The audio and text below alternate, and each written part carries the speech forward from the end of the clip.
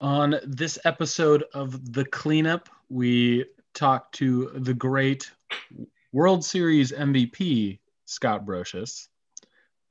We talk about the recaps of the NL and ALCSs, all both game sevens. Talk about where the Braves and the Astros are after these games. Give a little World Series preview.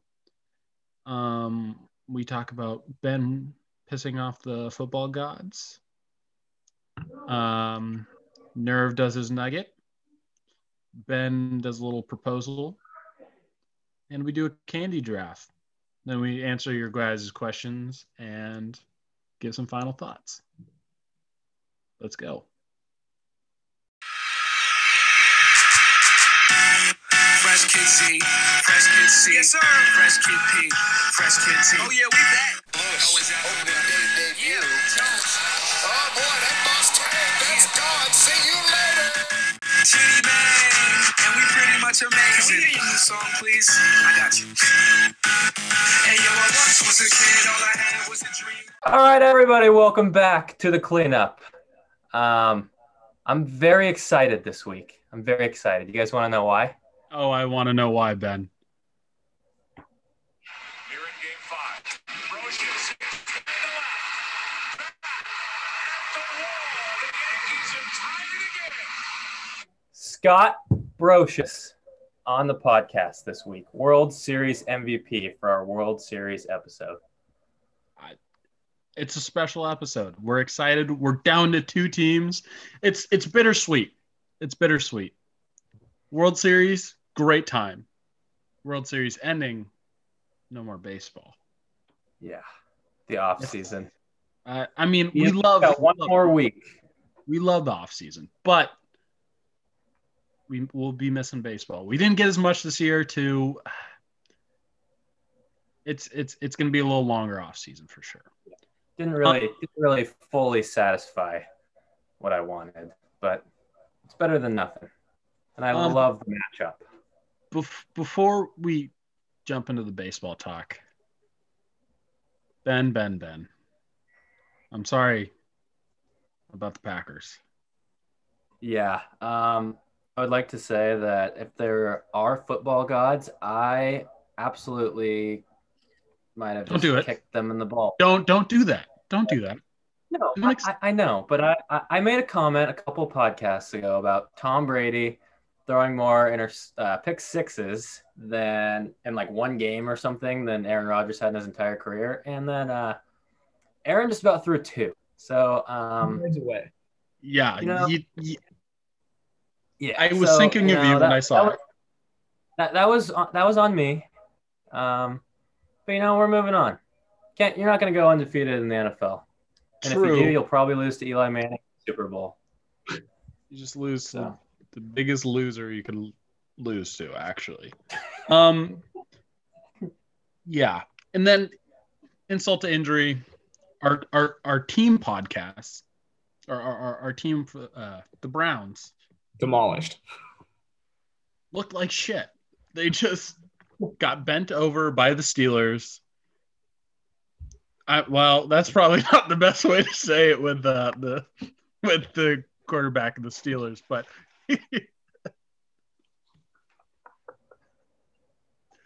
anyways, it was a rough week for our Cleveland Browns. The Browns. Oh God, there's so many jokes in there. All right, let's move on to baseball. We had 2 game 7s. We did. And that was exciting. I mean, I don't even remember the last time it happened. I don't know either. And they were both huge comebacks, like 3-0 and 3-1. Yeah. And there's a lot of people who swayed towards the Astros, so they would see an Astros-Dodger rematch. There was a lot of people doing that, and understandable. I didn't end up caring what the matchup was, because if that was the storyline, that was the best storyline to come out of a 60-game season. Oh, yeah. MLB couldn't have scripted it any better. Yeah. But we ended up with the Tampa Bay Rays and the Los Angeles Dodgers. So which championship series do we want to talk about first? NL. I want to talk You about know? the. Let's just start with a little eulogy for the Atlanta Braves. And You know, not even just the Atlanta Braves. Atlanta I want to sports. say, Atlanta sports fans, I am so sorry. I mean, you should have known it was happening when the Falcons won. You were not getting 2 wins in that day. Yeah. It's been a Just rough hold couple the of days. lead one time. That's kind of the thing. Yeah, It's not on you, but but but there are a lot of reasons for optimism. We're an optimistic show. The Atlanta Braves have a lot to look forward to. I think we saw, hopefully, young star Christian Pache yeah, coming up making his debut. Some good young arms. Ian Anderson is going to give them a chance to win a lot of games for a lot of years. You got Mike Soroka coming back. Hopefully next year. Max Fried looks great. All I'm saying is, for those Atlanta Braves, lock up Marcell Ozuna. Give him some money. can we get back to that Ian Anderson point? Get Soroka back, which we've thought of him as the ace. Max Fried came out and said, "Oh wait, no, I'm an ace." So now they have a 1A and a 1B. Are they really looking at a situation with a homegrown 1A, B, and C situation? I think so. That's I think pretty so. spectacular. I mean, And Kyle Wright Kyle now. Wright, actually, he looked Oh, well, I pretty mean, good for the most he does part. exactly. He's been really really solid for them. I mean, even if he's just a 3 at that point with a ceiling of a 2, that's not even bad in a I think for the rotation. Atlanta Braves too, like the thing that I feel like they've really struggled with in the past, like I don't know, call it 4 or 5 years, is just starting pitching depth. They haven't had those guys that have been able to go win them games in the postseason, and now I think they have that. So it's just a matter of finding those right pieces for those right spots, and I think they're going to be around for a while. I don't see any reason why not. And there's also there's reason to be optimistic about the failed pitchers they've had this year. The Sean Newcombs, the Tuki Toussaints. Like those guys can come back and not have to fill a role that is that fantastic anymore. They can be a good bullpen guy or a Yeah, five you're not star. worrying about your bullpen because that bullpen is legit. Yeah. Okay. I mean, we saw the Will Smith on Will Smith crime, but up until that point, Will Smith debatably was the best reliever in the postseason. Oh yeah, there's a lot to look forward to, Atlanta Braves fans. I think your time is coming. 100%. 100%. All right. But I kind of want to get into some base running blunders that happened in that game 7. I want to say those had to be some type of pressure plays, contact plays, and that's why those guys were moving on contact like that. But it just didn't work out. I mean, no. the internet blew up and tried to say that was the reason why they lost, but it went both ways. Yeah, and they also had a pretty phenomenal. I thought that was pretty impressive to see Acuna score on that ball. That was an incredible round of third base in that first inning, and then obviously, like you said, some base running blunders ended up hurting them, but not the reason why they won the game or lost the game. The Dodgers have a good team. I mean, the Dodgers are the Dodgers this year. They've been They do have fantastic. Mookie Betts. Yeah, and then they have guys like Kike Hernandez coming off the bench and just hitting nukes. Who doesn't love Kike. that? That's tremendous. Yeah. Also, let's talk that Cody Bellinger at bat. There's so much to break down in that whole 20 seconds. First, the bat flip, legendary. That was awesome. Yes. It was a mic drop. But also, they had Will Smith ready to go in the bullpen. Yep. Why did they not? What's incredible to me about that at bat is you do not get to that point where you can bat flip that ball if you don't absolutely cover every portion of the strike zone and fight with 2 strikes. exactly? Very impressive at bat. Yeah, I don't really Yeah. think you can put that on Brian Snitker for the bullpen because it was a heck of an at bat both ways. Yeah, he Bellinger really fought off some good pitches. I mean, there was during that at bat at one point he missed outside pretty wide, and my first reaction was like, oh, he's gonna miss over the plate next, trying to like overcompensate. And then he did, and Belly fouled it off, and I was like, oh, I thought that was gonna be the home run. And then when I saw them go inside like 2 pitches later, I was like, well, he doesn't know that that was a mistake, so he knows he can cover that too. And then what happens is a big bat flip. And Freddie Freeman just needed to hit the ball a little bit further, maybe like Cody Bellinger did, but he just didn't quite sneak it over the glove of old Mookie. Mookie is just so fantastic. They are just so lucky to have him right now. And who knows? Maybe Lindor jumps on that train and just makes that team stupid to watch, and even more than it is right now. Who knows? Maybe I'm putting something out there that's never going to happen, but a boy can dream. True. Boy We're can going dream. to the AL. Let's move on to the AL. This is a point I tweeted about. This is a point I really stand behind. But Dusty Baker is the Carmelo Anthony of managers. Poor Dusty. Dusty managed a team with Barry Bonds on it. Then he moved on to the Cubs team that lost the Bartman Cubs. Mm-hmm. So that was a World Series talent team. He had the Reds. A pretty good Reds team.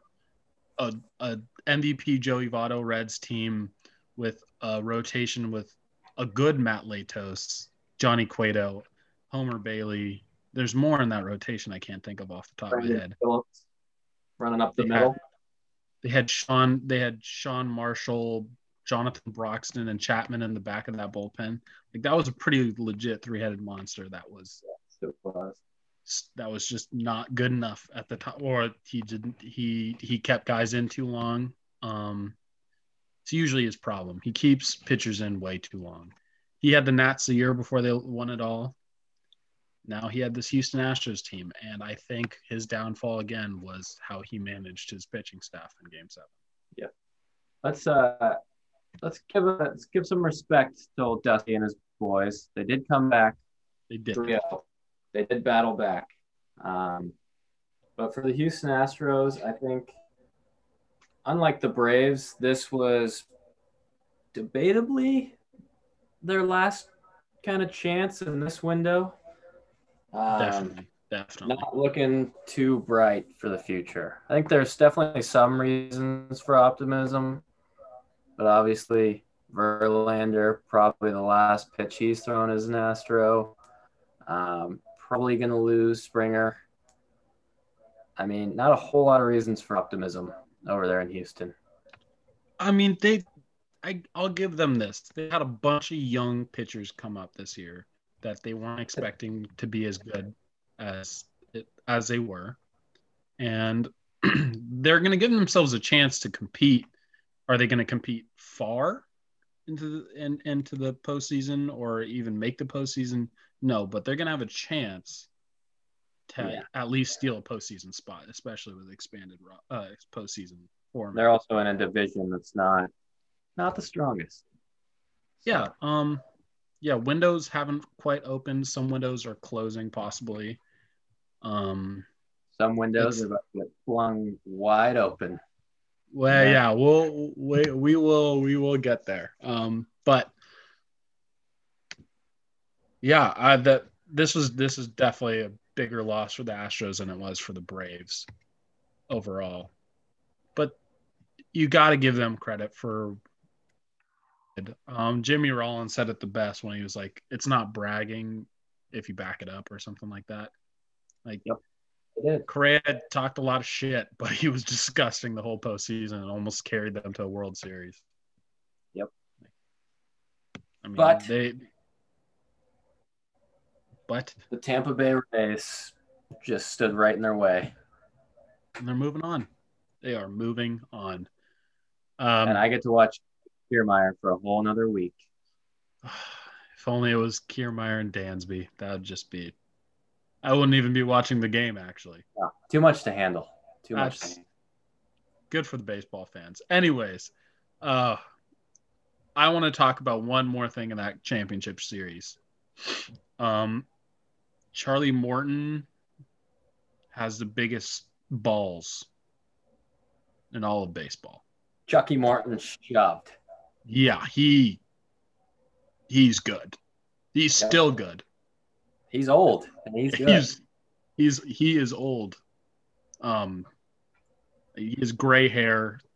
I I think he has some type of dementia. I don't know, but his balls huge.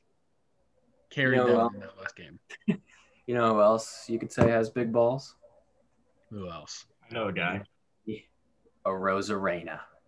Oh, Massive. he is so good. The Cuban, or some say Mookie Betts is the American Rosarena. That's what I've been hearing. I mean, I feel like it's fair. All right, but are we moving on to this matchup? Let's move on. Actually, before we completely move on, how's our brackets looking as a unit? I would like to start things off by I got my NL team right. I think I missed two series in the NL. I missed the Cubs, Marlins, and the Cardinals, Padres. But my AL bracket killed it. Got one series right the entire time. Yeah, that's pretty awesome. I don't think that would be. Mine was pretty bad, but I think mine might have been better than yours. That's tough. I mean, if it's not better than mine, you're awful because mine was horrible. Yeah. I missed four series the whole time. Yeah. I would just like to go ahead and tip my hat to Eli. Thank you. He did win by quite a large margin. Yeah. I mean, if it was a March Madness bracket and they were doing the point system, I'd be a little bit prouder. But other than that, our opinions don't mean shit. So we can move on past that idea.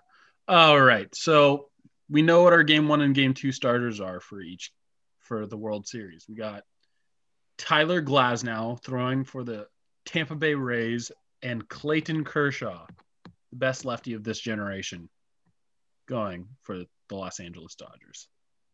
How do we feel about game 1? I am a little bit worried for old Clayton. I feel like my heart's just going to hurt if he doesn't do a great job tomorrow night. But I'm really, really rooting for Clayton Kershaw to absolutely go off. I think he deserves it, and I think he needs it. And I hope he can get it done. I love me some Tyler Glasnow, but I would love to see Clayton put together a great performance. I'm going with it. I think Clayton's going to give us 7 strong tomorrow. Wow, 7 strong. That's a bit aggressive, but I love it. Listen, I'm here for it. I'm on similar page. I think Clayton comes out, just silences the haters, the playoff Clayton haters, and has a big game 1, makes a statement. I'm saying 6 2/3 from Clayton and the win. I like the matchup a lot for the Dodgers against the Rays overall. So the Dodgers don't swing at a lot of like wild pitching. Like sometimes the Rays can be a little bit effectively wild. Yep. And the Dodgers don't bite at that. So I like the Dodgers' ability to score in bunches, and I don't think the Rays have that ability. No. Unless Randy Rosarena keeps going nuclear like he is. Yes, I 100%. I think one of the most I do like Clayton actually pitching well here. I like Clayton pitching, at least out pitching Glasnow, which is an aggressive because Glasnow is a young stud, but I think Glasnow is easier to game plan against. Well, he's a Because you two-pitch pretty much pitcher. know what you're gonna get. Yeah, he's Yep. a two-pitch pitcher. He's honestly just a substantially better version of Lance McCullers. Lance is a two-pitch pitching. That was a statement. I mean, he can throw a change. With a lot more kilo.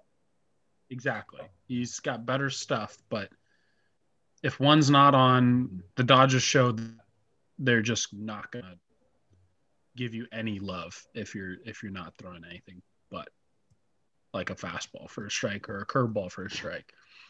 So I like the Dodgers here in game 1 at least. Game 2. So who's our okay, go ahead. We'll go. No. What? Go on. I was just gonna say who do we got as our X factors for the series? I'd like to start it off. Please. All right. I'm going with Come on down. the Dodgers have a lot of former MVPs, but I think Cody Bellinger will be X factor. Kind of had a disappointing season so far. I think maybe gets a turnaround, and I'm predicting World Series MVP Cody Bellinger. It's a trendy pick.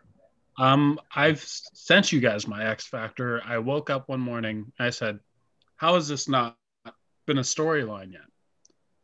At the beginning of the 2020 season, or before the 2020 season started, there was a trade between the Los Angeles Dodgers and the Los Angeles Angels, and that was sending Jock Peterson to the Angels. Yet we have not heard about that failed trade not end up like working out great for the Dodgers. And I have Jock Peterson figuring it out for the Dodgers, and all we'll hear about is the failed trade. I love it. Anything that ruins the Angels, I love it. Yes, sure. I'm going to go back to another trade. This is a pretty trendy pick also, but I just think that it's the year of Mookie. It really is.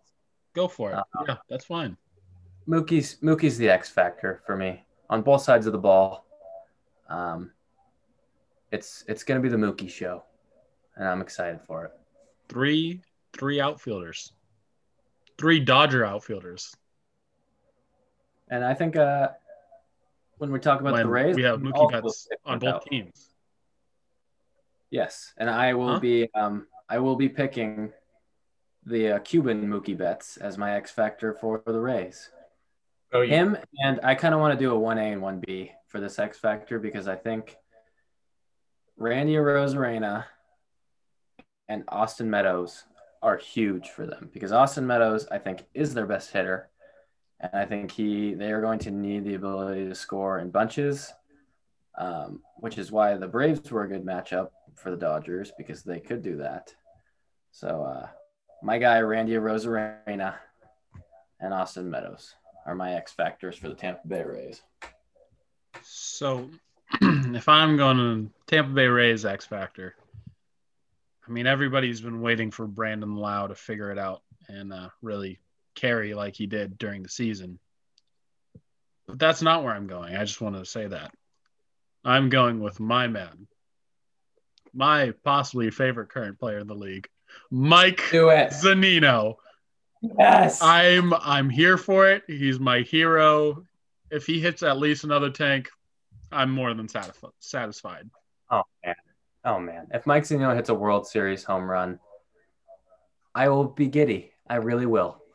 The long ball he hits during the games remind me of my feelings when Russell Wilson throws a deep ball, and I just know that there's a receiver by himself. Oh, you know it's getting come down with. You know that ball's getting caught.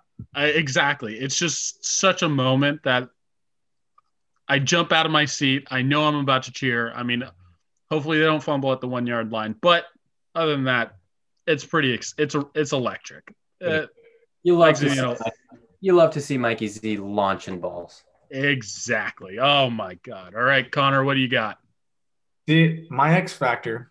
It's definitely a take. You can take it either a hot take or a cold take, but it's not an offensive X factor. I'm going with the man himself. Some refer to him as the sexiest man in baseball, Kevin Kiermaier. He might not get it done at the plate, but he is going to make some big time plays out in center field that is going to save the Rays some runs. And I think late in innings, he will be an X factor. Might not be looked at because of his offensive numbers, but he's my X factor. You're just saying that because he looks good. Great decision. Yeah, exactly. I love the pick. I love it too. Game 2. I'm more than confident that I know Blake Snell's going game 2 for the Rays. I'm pretty sure it's Buehler game 2 for the Dodgers. Oh, nope. He actually just got announced as a game 3 starter. So that's Charlie Morton versus Walker Buehler in game 3. So we have 3 games that we can really start to talk about. Okay. So it looks like it's going to be between Gonsolin, Urias, and May for game 2. I guess we can have that conversation. Who, if you're the Dodgers, who are you going with? I might just ride out the hot hand. Urias has been pretty nice. That is 100% the correct answer.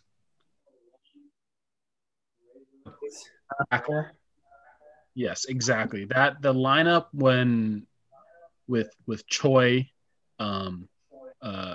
Lau, and Wendell, those are impact bats for the Rays that game 1 and game 2 might not be a factor in because they're going Kershaw, Urias.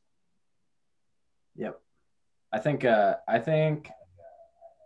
it's going to be 1-1. After these 2, it's going to be 1-1. I think that game 3 is going to be electric. 100%. Buehler Morton is going to be. That's a good matchup. That's actually probably my favorite matchup now. I think that. I love that. It's the most even. Game 3 is what day? That would be Thursday. It's going to be Friday. I was going to bring this up. We're going to have off days in this World Series. Oh, yeah. Which is really going to help, both teams. But so far, like, the pitching has gotten really thin towards the end of the series. But with an off day, that's going to really help out these bullpens. Yes. Especially the Rays, because sometimes you get guys like Glasnow or Snell who throw shit ton of pitches in, like, the first 5. Yeah. So we'll see if that advantage in that realm, I might be going Rays. But that's about it. The pitching staff overall is probably better for the Rays, but they do throw a shit ton of balls. Yep. And I think the Dodgers obviously have a clear offensive advantage. Defense is another story. I think the Rays might have that. I just brought out my black book that I wrote down the DRS from our original picks. All right, give it to us. The advantage goes to the Dodgers. They have a 5-run DRS advantage. Okay. But it's the postseason at this point. And the reason why the Rays made it this far is their defense stood up when they needed to in games 1 through 3 against the Astros. Yep. So, all right. Should we go into an interview? Yes, we got Scott Brosius talking about a lot of great experiences that he's had. For our World Series episode, we have the World Series MVP from 1998. All right. Series episode, we are actually having a World Series MVP on. More importantly, he was a Oakland A and a New York Yankee, but he was also a Linfield alum. Thank you for coming on, Scott Brosius. Good to see you guys. Thanks for having me. All right, so we just want to know, what are you up to now? What is the baseball world for you now? Yeah, right now baseball for me is pretty quiet. Kind of this world that we've been in here for a while, kind of the new norm with the COVID, really kind of essentially ended a lot of my work. I've been, last couple of years I've been with USA Baseball and working with the national teams. Of course, with the COVID, that kind of shut down. The summer, a lot of the developmental teams were completely shut down, and along with the professional teams, I was slated to be the manager of the qualifying and then hopefully the Olympic team. There were no Olympics this year, so it's really kind of ended a lot of the work that I was supposed to do this year. So been pretty quiet on my front. So we talked going from Linfield to pro baseball. So Ben, I lost you there a little bit. I only caught about 2 or 3 words, breaking up just a little bit. Hopefully it's not my Wi-Fi out here.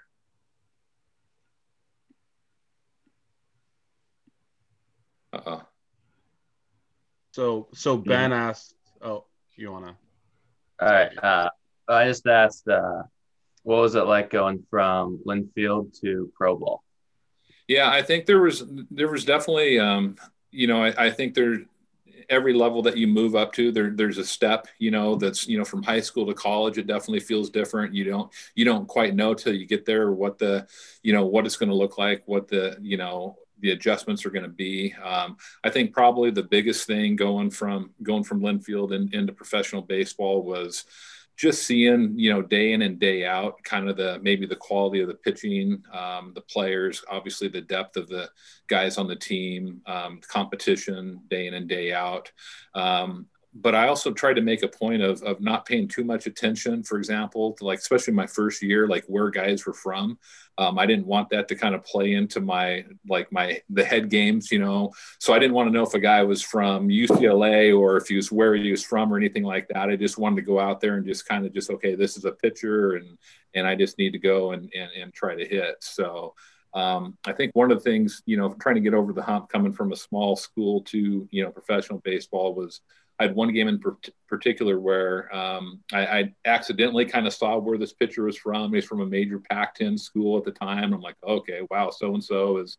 And then I go out there and face him after the first pitch. I was almost mad. I'm like, seriously, this guy got money to play baseball at college and this and that. And so it kind of showed me that, no, I can hit and I can play against anybody out there. In your playing career, you went from one of the more dynamic duos and the Bash Bros as teammates to the Core Four. What were the differences between that Oakland A's team and that New York Yankees team? Yeah, obviously I came up with the A's kind of right in kind of the height of their time. I signed in 87, so I was in the minor leagues still when they were, 88, 89, and 90 when they had gone to the World Series 3 years in a row. But I caught it kind of the tail end as I came up in 91. We were a playoff team that year, but didn't go very far into the playoffs. And then kind of some of the changes started to happen. So I came up with a team just loaded with veterans, tons of talent, obviously, on the pitching staff, offensively, defensively, very, very solid team. And then kind of transition into kind of the rebuild in Oakland there. So we had some lean years there, not going to the playoffs, losing a lot of games. And then, so I was the young guy on a veteran team. And then as I got traded to the Yankees, became a little bit more of the veteran guy on a veteran team as well. That was very similar. The team in New York was, again, pretty loaded, with some veterans. But probably the biggest difference is they had the younger kind of the core that you're talking about. Some of the younger guys, Derek Jeter was just, like a third-year player, at the time that I got traded, and Posada was young, Bernie had been there, but was still, just started getting into the thick of his career. So lots of veterans around, some really young, great players. And there was a lot of good personalities on that Yankees team. Do you have any good clubhouse stories from those Yankees in the 90s? Yeah, the one thing I would say about the Yankees, and one of the big differences between the Yankees and the A's, and it's a little unfair to say this. I mean, the A's went to went to, 3 World Series, but the biggest thing that I noticed coming from Oakland over to New York was just how cohesive and just what great teammates the guys in that clubhouse were. In Oakland, as a young guy, you had these older players and they were kind of hard on the young guys. You were sort of kind of just pushed into a corner a little bit and said, kind of shut up and just go do your job. And in New York, it was very different. I mean, there were no like cliques or groups. I mean, you would go to dinner. There'd be 8 guys going to dinner, after a game, but it might be a combination of 8 different guys every night. So very cohesive group, very focused on winning. My first day in spring training was so cool, sitting around guys and trying to get to know them. You play against them, but you don't know them. But being around these guys for the first time and when I came over in 98 and 97, the team had got bumped out of the playoffs. They'd won at 96, 97. They'd got bumped out of the playoffs in the first round.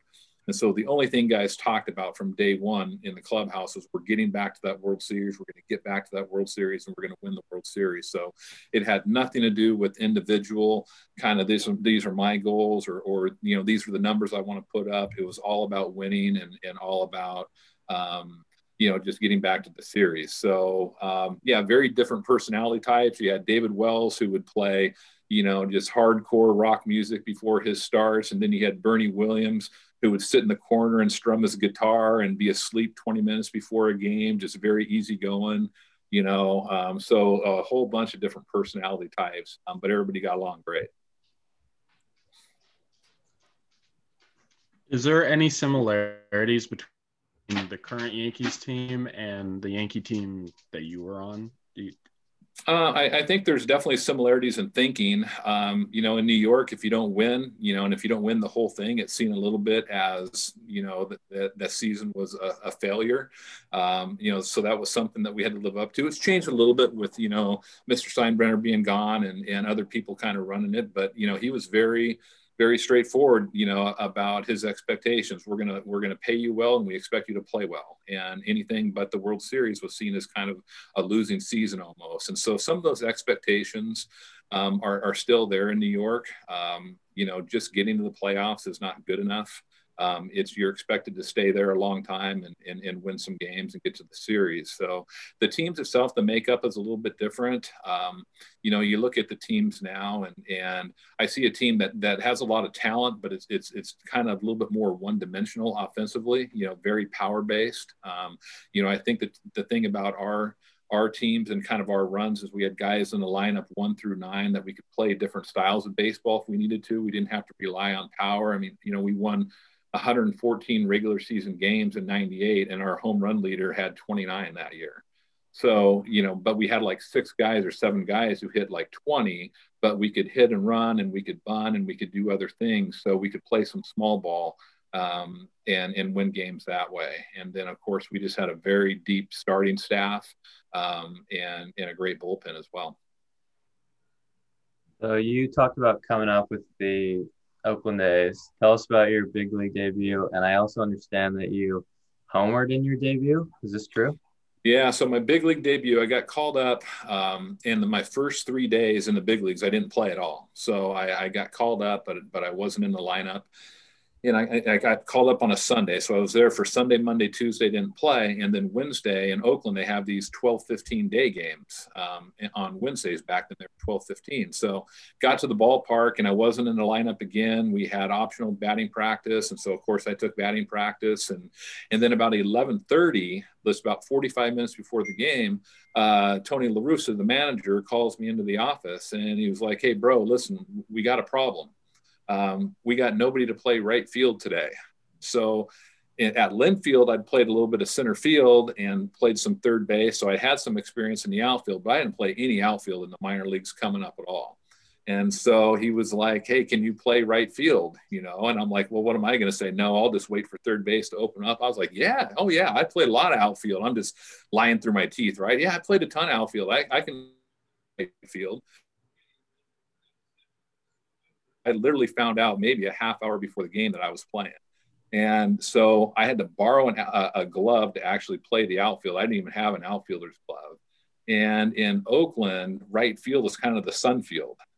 So I'm sitting out there and I'm just like, what did I get myself into? You know, I got the sun in my eyes and all this. And so it's probably the best thing for me offensively because I wasn't even thinking about hitting. I was just like, don't look stupid out here, catch the fly balls, just, you know, just get through playing the outfield.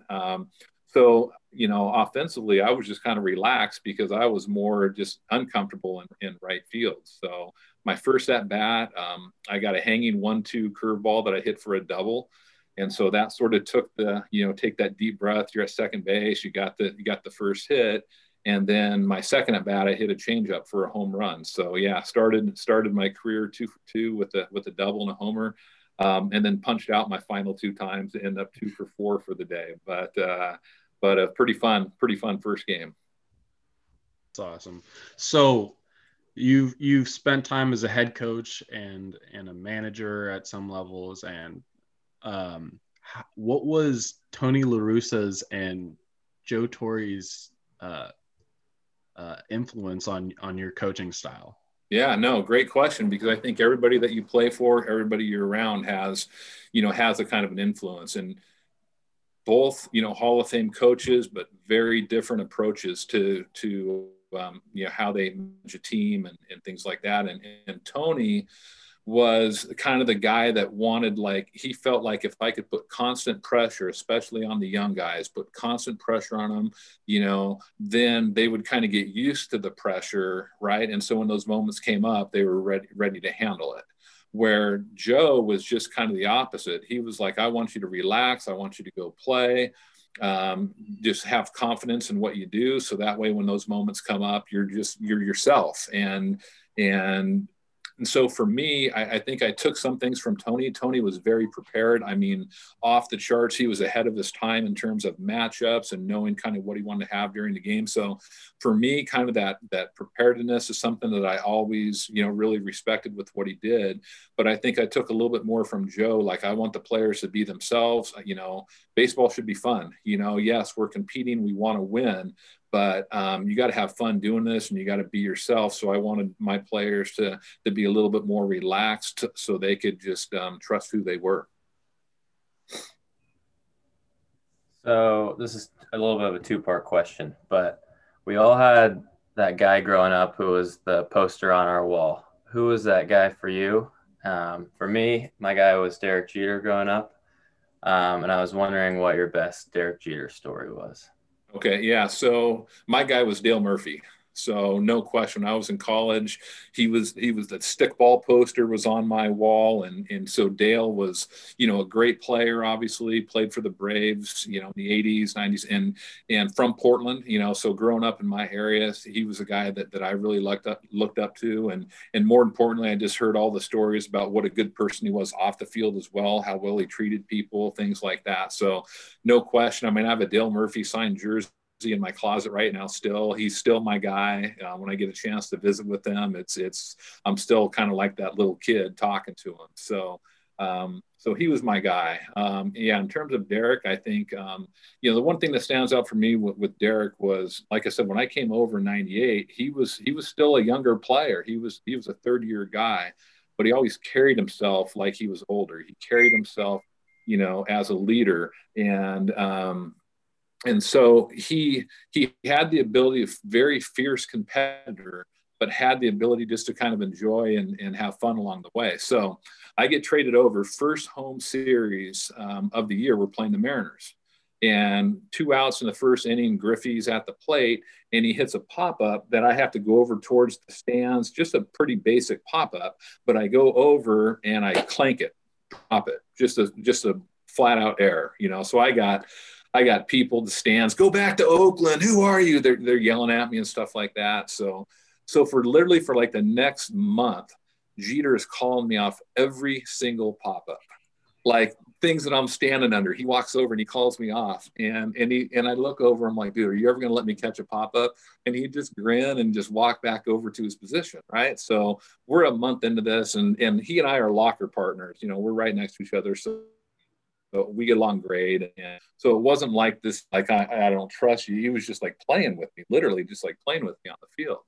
So finally, we get like a month into it, and we get this pop up, and it's like probably one of those that maybe the shortstop should take. I'm going back, into left field, and I'm yelling for it because I'm trying to catch a pop up, and I'm like, he's not calling me off. I'm like, no way, he's going to let me catch this, but I can feel him close, but he's not calling me off. So right as I'm catching the ball, he goes, that's trying to scare me. And so I catch the ball and I look at him like, dude, are you serious? Like, what are you doing? And he just same thing. I flipped the ball and he just grinned and turned away. And so then after that, he let me catch stuff.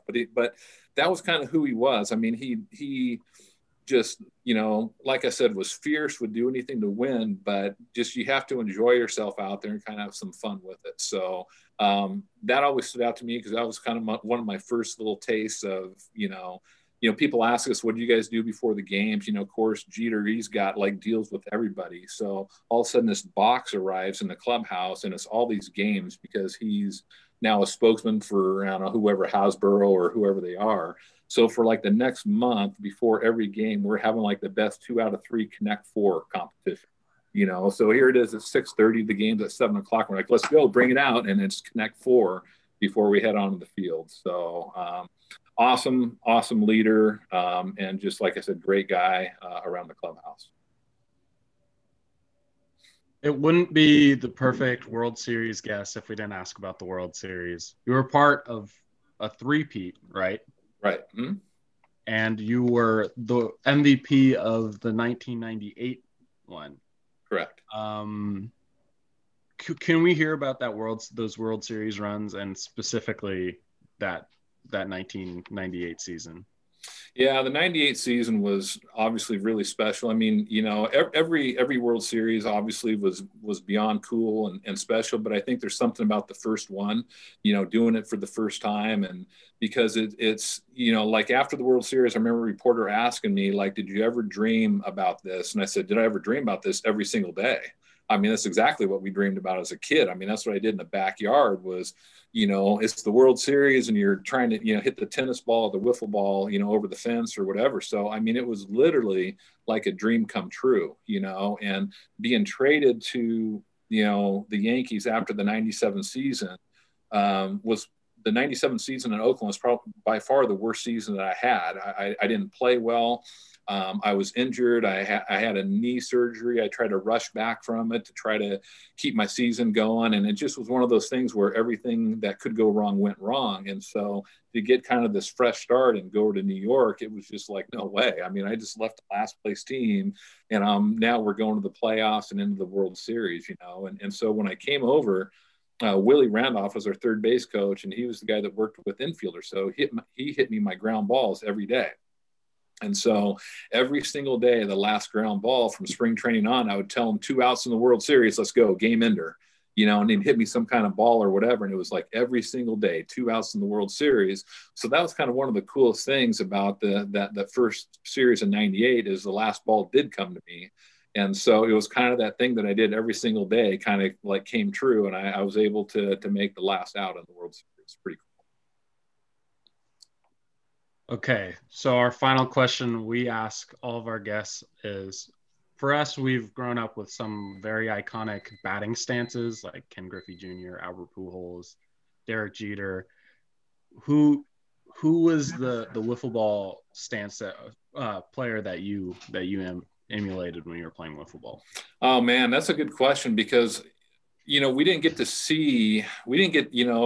going to age myself a little bit, but like when I was in, junior high and high school, we were just starting to get cable, right? We were just starting to get like the Cubs and the Braves on TV. And outside of that, you didn't get to see a ton of guys, but the easy guys, that we would do would be like Pete Rose, because he was all crouched down. He was a switch hitter. So he'd hit both ways, all crouched down. And he just passed away. But Joe Morgan was another guy, because when he hit, he had this little twitch with his elbow, and so we do those kind of things, so some of the Reds were the guys, Johnny Bench, those were the guys that I knew the best because they were the guys on TV, the Big Red Machine, back when I was a kid. They were on the Saturday morning games, and so those were probably the guys more than anybody else that we tried to emulate.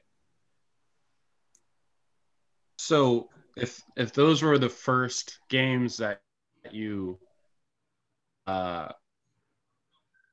Reds Red Sox World Series back in the day. And Oh yeah. was that the most exciting baseball that you've ever watched to this day? It was pretty amazing. And like you said, and I'm in Oregon, and so I don't even have I'm not even emotionally tied probably like the Red Sox and all those guys were, to the series. But yeah, pretty fabulous as a kid. I mean, like I said, those were the games, that series, like the Yankees when Reggie Jackson, hit 3 consecutive home runs.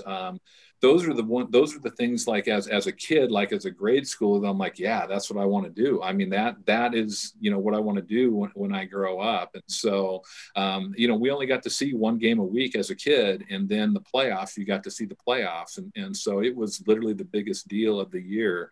So yeah, my eyes were glued to every single game. So comparing that Carlton Fisk home run to anything you've seen in recent years, what would you compare it to? Good question. I think, there,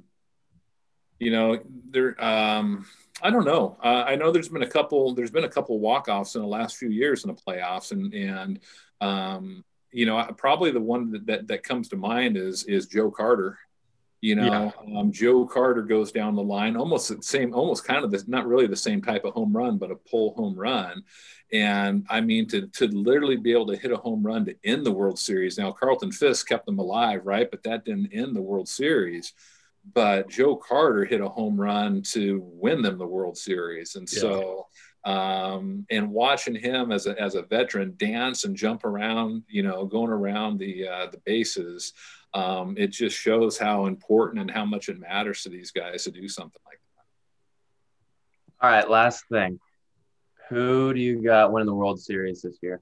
So I'm going to sound like a front runner, but I literally said this last week. As soon as I felt whoever between the Rays and the Yankees, whoever won that series was going to win the whole thing. And so as soon as Tampa beat New York, I said, okay, these guys are going to get it done. So I'm going to stick with my Tampa Guns, and I know they're up 3-1, so that's an easy thing to say right now. But yeah, when it all started, I felt like the winner of that series was probably going to win the whole thing.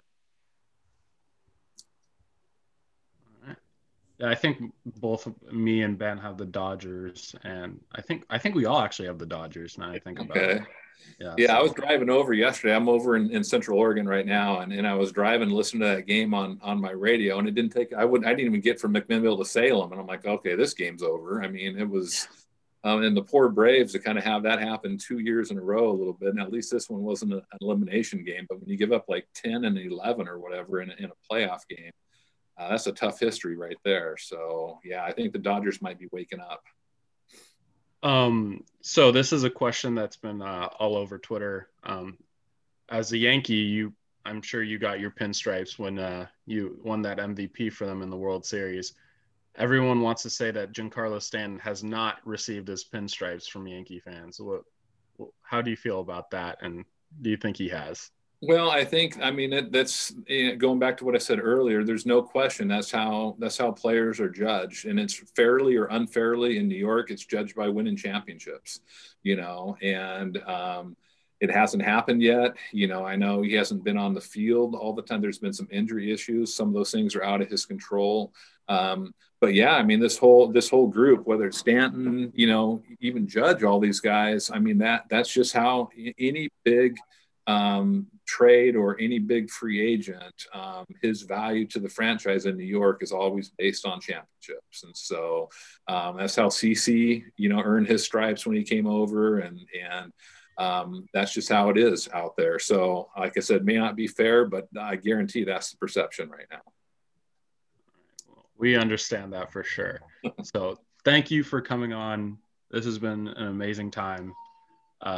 We hope to have you on again sometime. So no, great talking to you guys. So yeah, anytime, let's do it again. For sure. Thank you. All right. Okay, guys. See you later. See you. All right. Thank you again, Scott Brosius, for the great conversation and the opportunity to talk to a World Series champion before the World Series starts this year. How fortunate are we? Come on. Pretty legit. Yeah. Pretty sick. I don't know if I mentioned this on the podcast or if this was outside of a recording, but I also had another interesting note about this World Series. In 2014, Andrew Friedman had left the Tampa Bay Rays and got hired by the Los Angeles Dodgers and is currently getting paid more than 25 of the 28 guys on the active roster for the Tampa Bay Rays. It's tremendous. It really. I guess he did make his money. So good for him. Good for him. All right, Nerve. It's your time to shine. Guys, Take it away. It's everyone's favorite part of the podcast. I know it's my favorite part of the podcast, but it is the Nerve Nugget of the week, and I am still on my cold streak. I think I got Ben last time, I think. All right. So my question is, well, background. We all know that the Tampa Bay Rays are in the World Series, correct? And we also all know that they're also in the World Series in 2008. So my question is, who's the only pitcher in Rays franchise history that has a win in the World Series? They only have one. Wow. So on that pitching staff, they had Garza was a starter for them.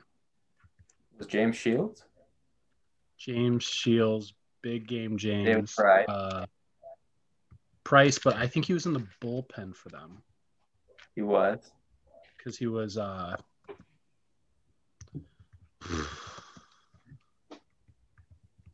who else was on? I know I could like name their whole entire like infield, but I couldn't name their pitching staff. Do I want to? Was Edwin Jackson on that pitching staff for them? I want to say he was. It's Scott Kazmir was on pitching staff.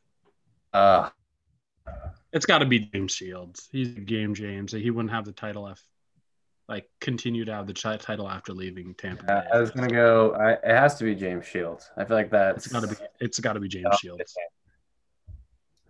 All right, congrats, you guys nailed it again. That one wasn't too bad. I think. Well, that was the first game I thought. Listen, I was prepared because I figured you'd get that one, but I liked that question. So my question. That was a good question. My next question would be, when was the last time there was a Game 7 in both the ALCS and NLCS in the same year, and what teams won? Because that was brought up earlier, and I have the answer to that. They were talking about it too, like on one of the broadcasts. It was in the 2000s, I'm pretty sure. All right, when was the last time it was in the championship series? Is that what you're asking? Yeah, in both the LCSs. Okay.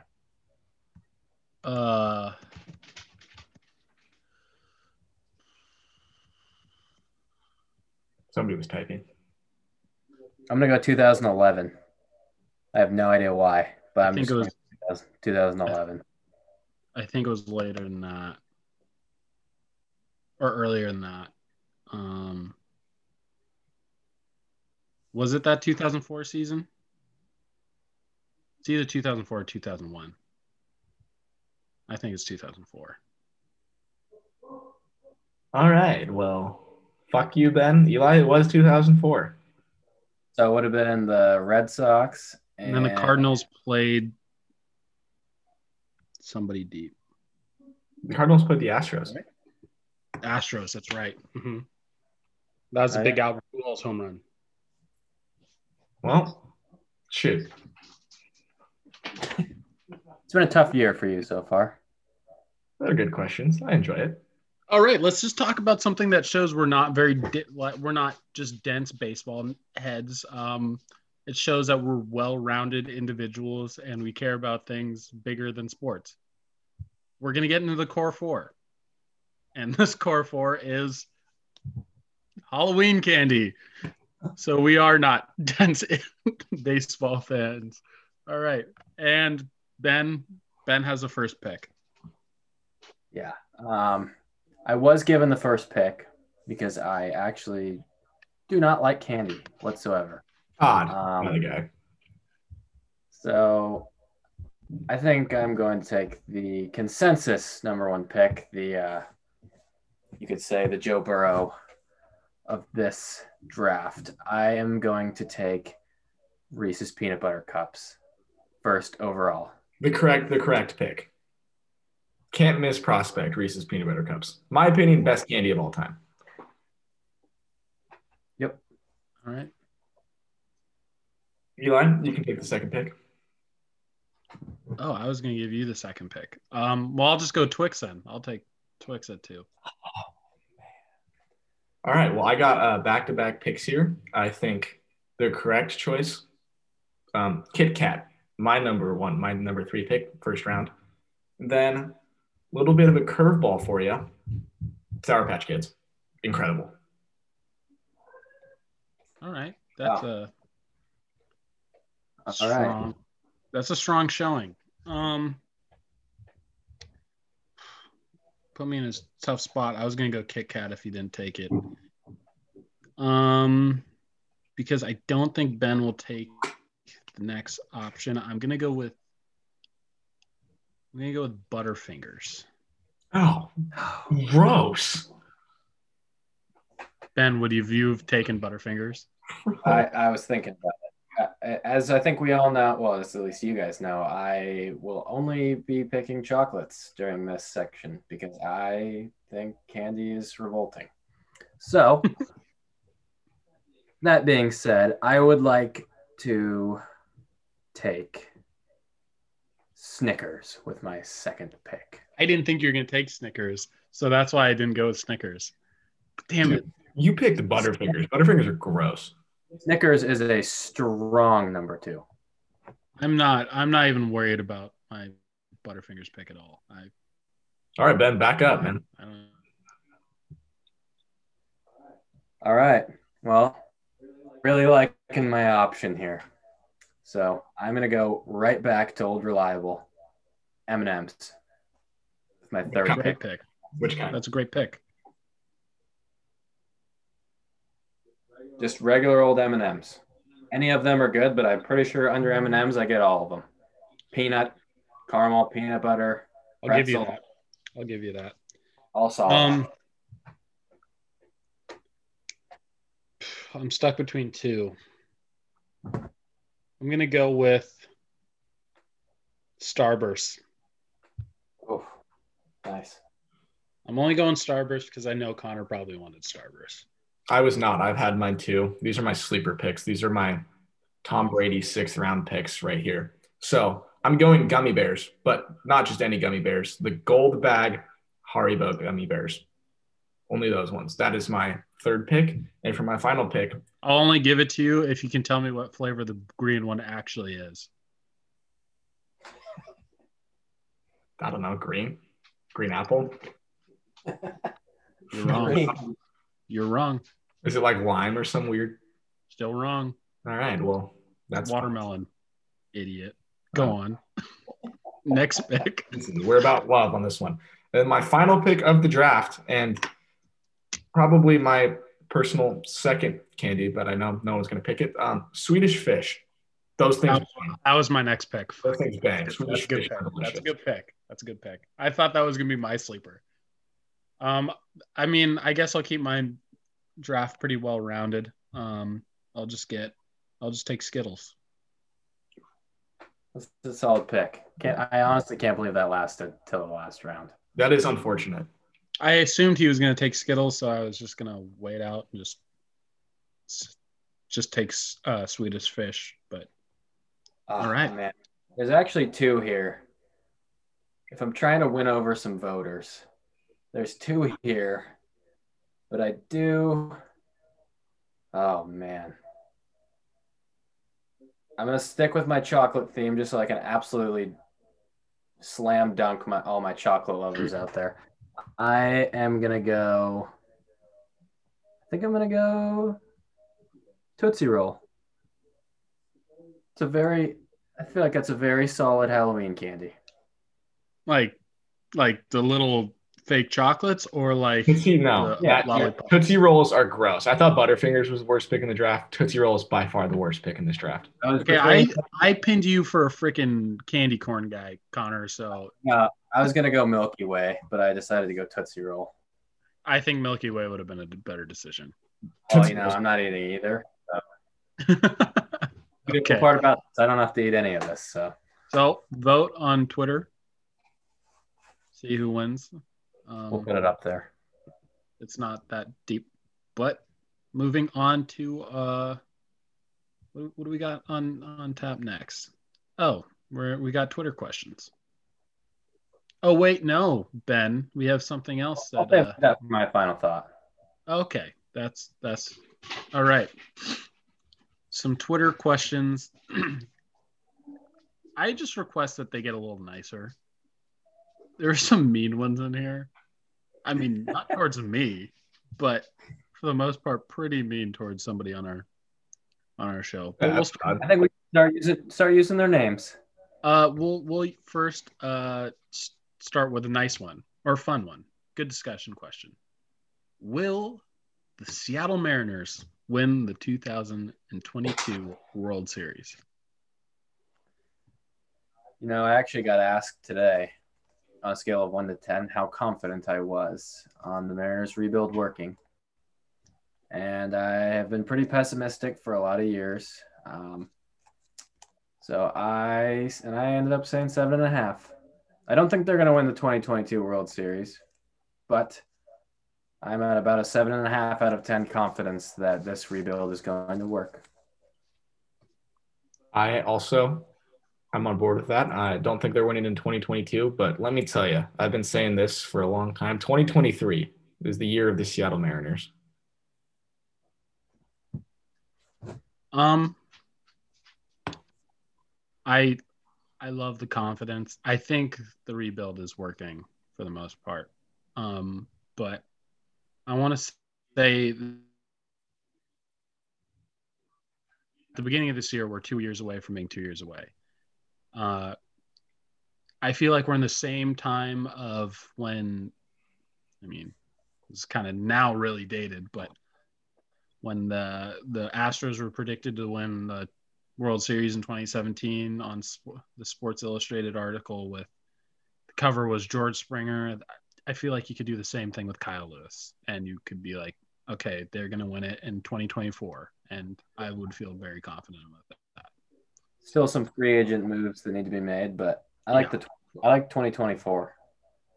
The core is there. It's going to come down to what free agent moves work and which guys pan out, right?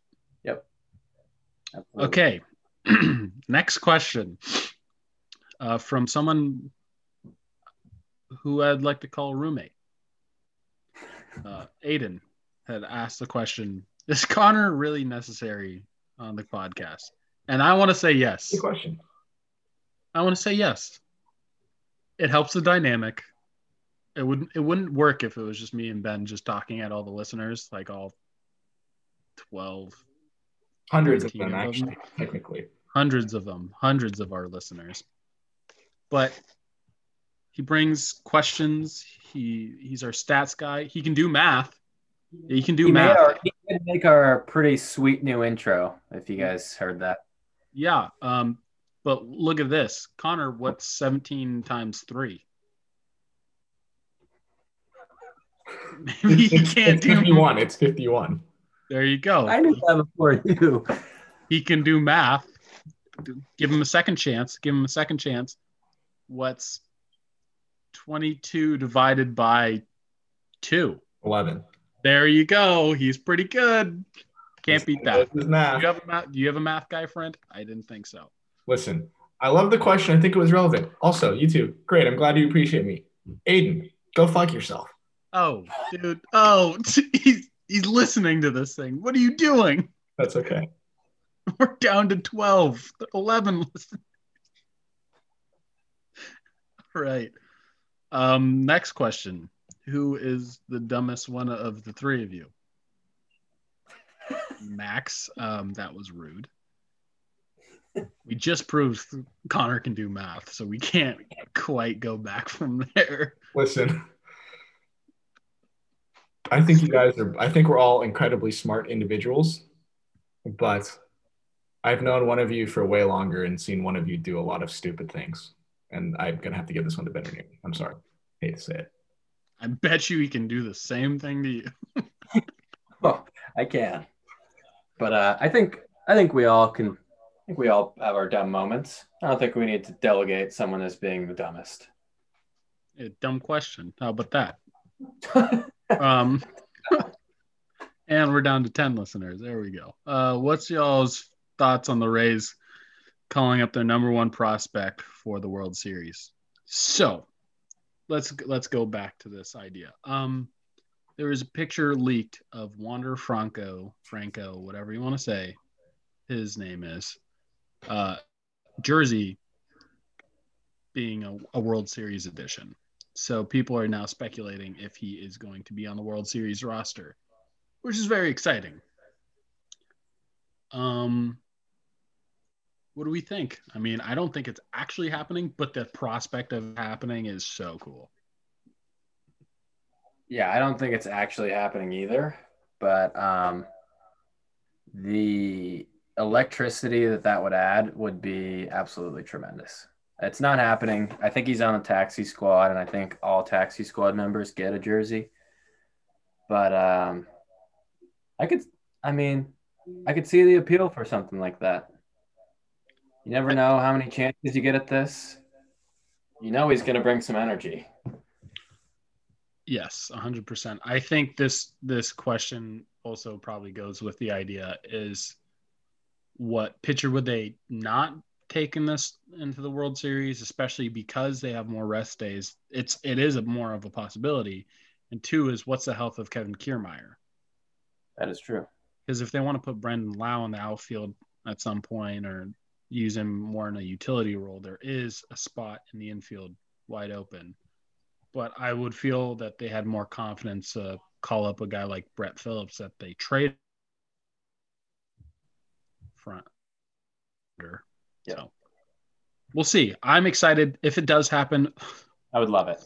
That's so sick. That's so sick. I mean, the Royals did it with Mondesi Jr., and that was awesome. So awesome. Next question. Another Connor shout out. Connor, are you the next Adele? I did at one point in my life say that. Yeah, I did. That is a direct quote from me. If so, can we hear the chorus from Hello? I did not do my vocal exercises today, so this might be a next podcast kind of thing, but not this one. All right, you heard it here. You heard it here first. Next podcast. Happening next maybe. Adele. Big maybe. Nope.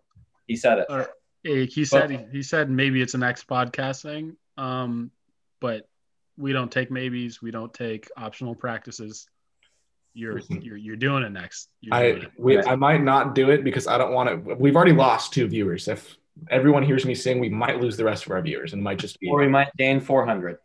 Who knows? Honestly, the next podcast will be electric, and I think that is almost a guarantee at this point. All right. Next question is for Ben. How big is your head? To answer that question, it is quite large, actually. I have been known to have the biggest head that most people have seen. I wear a 7 3/4. For reference, I can put my hat on, and Ben's hat then fits over my own hat and looks normal. That's how big his head is. Yep. I've been known to buying a 7 3/4 when my hair is long. And oh yeah, I don't have a lot of hair. I mean, I have thick hair, but I just have a big head. Yeah, I have an afro. Yeah, would call it. If that's so. Yeah, you got a big head. That's a dome, my man. I do. Yeah. How many little buttons do you do on a snapback? 2 snaps. 2. Only 2. Yeah. So that's actually a great question. All right. Keep the questions coming about my head. This looks like our last and final question. Who is oldest player in the MLB to play ever, and that's Satchel Paige. Has to be.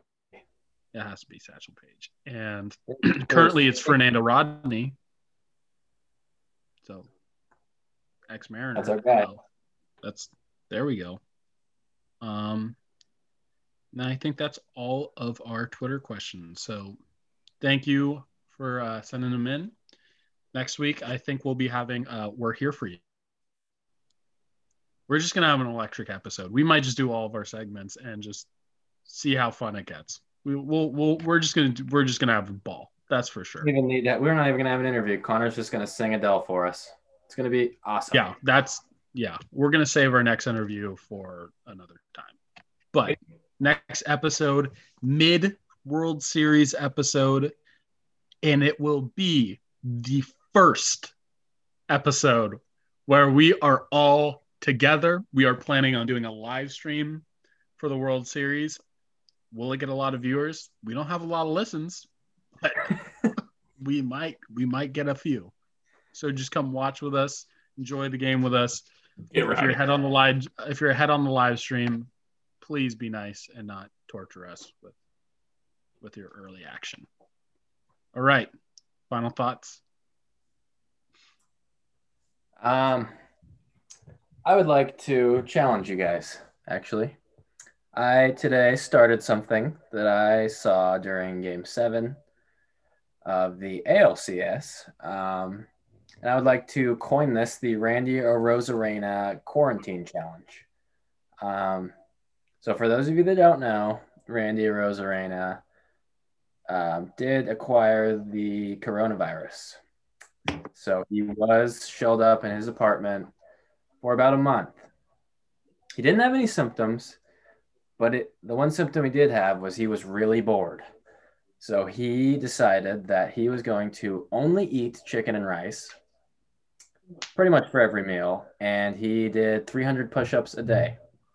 So I started that today. I'm only going to do 200 push-ups a day because 300 seems a little aggressive. But I'm going to be doing 200 push-ups a day and eating copious amounts of chicken and rice.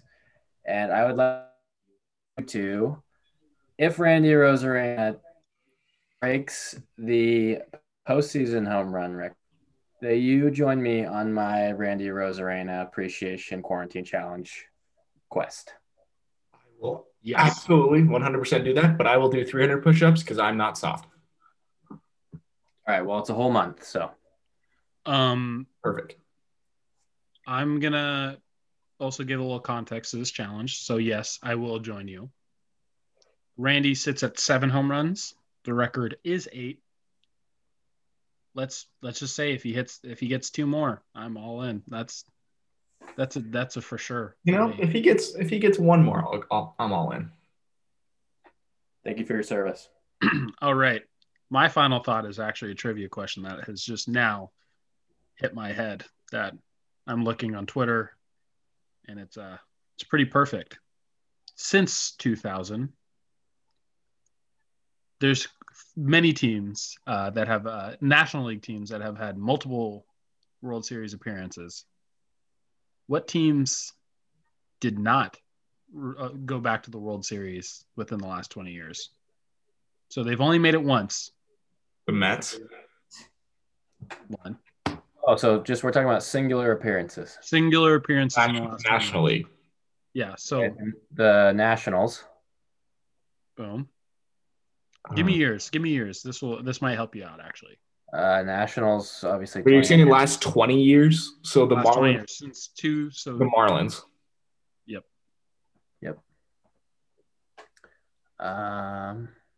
So 2001's the first season with this. That's a hint. Okay. The Diamondbacks. There you go. You have 1, 2, 3, 4. There's 2 more. No, 3 more. Oh. What if they? What year did the Astros make it in the NL? Yeah. Oh, I got one. How about the San Diego Padres? No, That's wrong. no. What years are you counting the Astros making it in? Didn't they make it in like 2000 something, and then they moved over the AL? You are correct. That's the other one. That's 2005. Did the Brewers at one point make it? No. The last time they made it was in like the 80s. So Mets. Connor's killing this. He Mets- doesn't get asked very many questions too. Mets, Marlins, Diamondbacks, Astros. Ben, some contribution would be nice. There's a big one. I also said one more. I was at 5.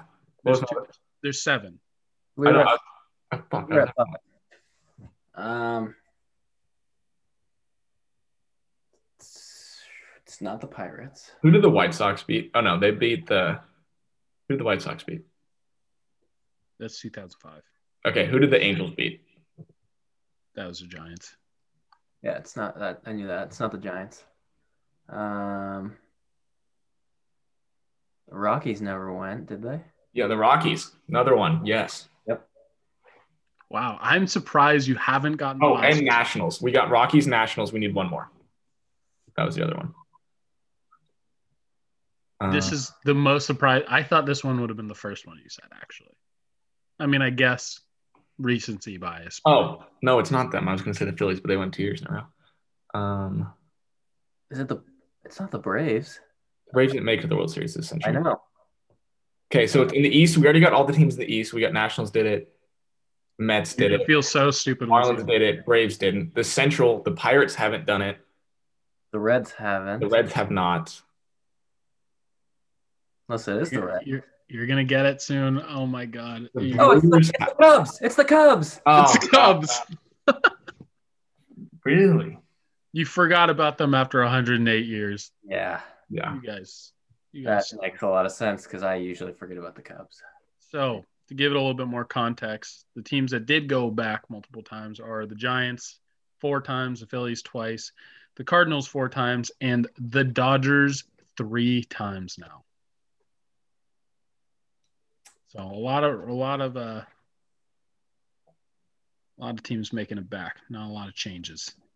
The the American League, not so interesting. I think there's only 2 teams here that have not been to the World Series. Yep. There's only we don't talk. Oh, that haven't been at all. Yeah. We know. No, they've only made it 1 time since in the last 20 years. Oh. That's the Angels, White Sox, and Indians, or the Tribe. I like to call it the Tribe, the Indians, whatever. Yeah. Everyone else has gone back. So that was a little fun. That was fun. Kind of threw me through. Yeah. Nerve, what's your final thought? My final thought. So we're getting closer to winter and flu season. I would like to remind everyone to wash their hands and please stay healthy because I would like to have a spring season of my sport and all sports in general, and I would like to stay healthy. So that's my final thought. That was almost really nice of you to say that for everybody. Then you had to make it about yourself again, huh? I'm a selfish guy. That's your thing. If you haven't already heard it, check out the ending to the last podcast. Just also shout out follow us, Instagram, Twitter, interact with us on the social medias. Be watching out for that live stream. It's share, please try to get our listens up, please.